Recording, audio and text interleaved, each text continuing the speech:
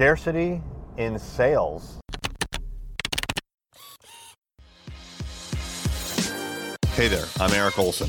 And I'm Kevin Daisy. Join us on our journey to building a $100 million company.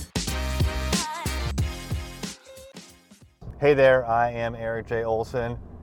So, we talk about scarcity and the scarcity mindset a decent amount on this podcast. Usually in sales, a salesperson feels like there's scarcity in potential clients, potential deals, and money they can earn. But the reality is there's actually abundance. But sometimes in sales, really I should say in marketing, it helps to inject scarcity. Now here's what I mean by that. If you have a product for sale, and let's say you sell it all the time and you have a ton of it and you can sell basically unlimited quantities of it, then there's abundance. And what that means is that people will not be motivated to take action to buy that thing because they can buy it whenever they want. It'll always be there. It'll always be the same price. Shoot, it may actually decrease in price. So why even buy it now if there's going to be a sale later?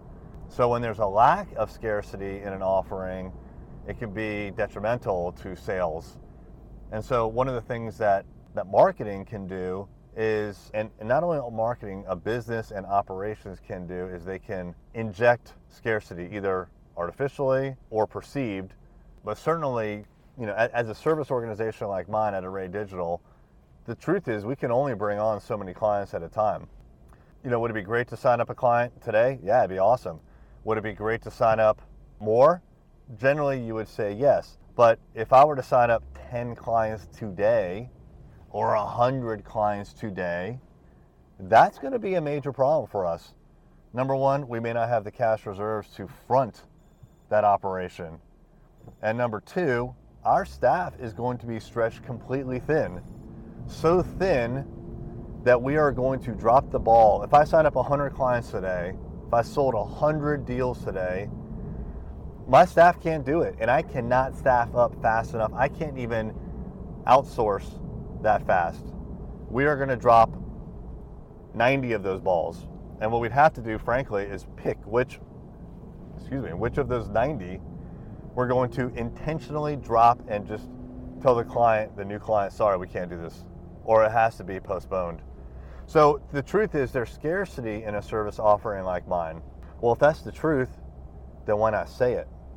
Why not tell the world, especially in your marketing pieces, that when you're selling, hey, I'm only bringing on so many clients this month. Now, that's the truth. You can only do it properly, so many in a particular month.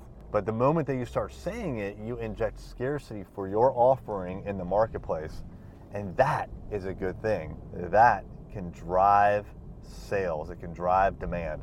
So even though you probably think right now, I would love to sell 100 of my thing today, if you can't support it, and that's the truth, then you can't do it. And if you can't do it, then you might as well use it to your benefit and inject scarcity in your marketing and your sales. If you like this podcast and you know a lawyer who wants to grow their law firm practice, tell them to check out ArrayLaw.com. Array Digital exclusively serves managing partners who want to aggressively grow their law firm. ArrayLaw.com.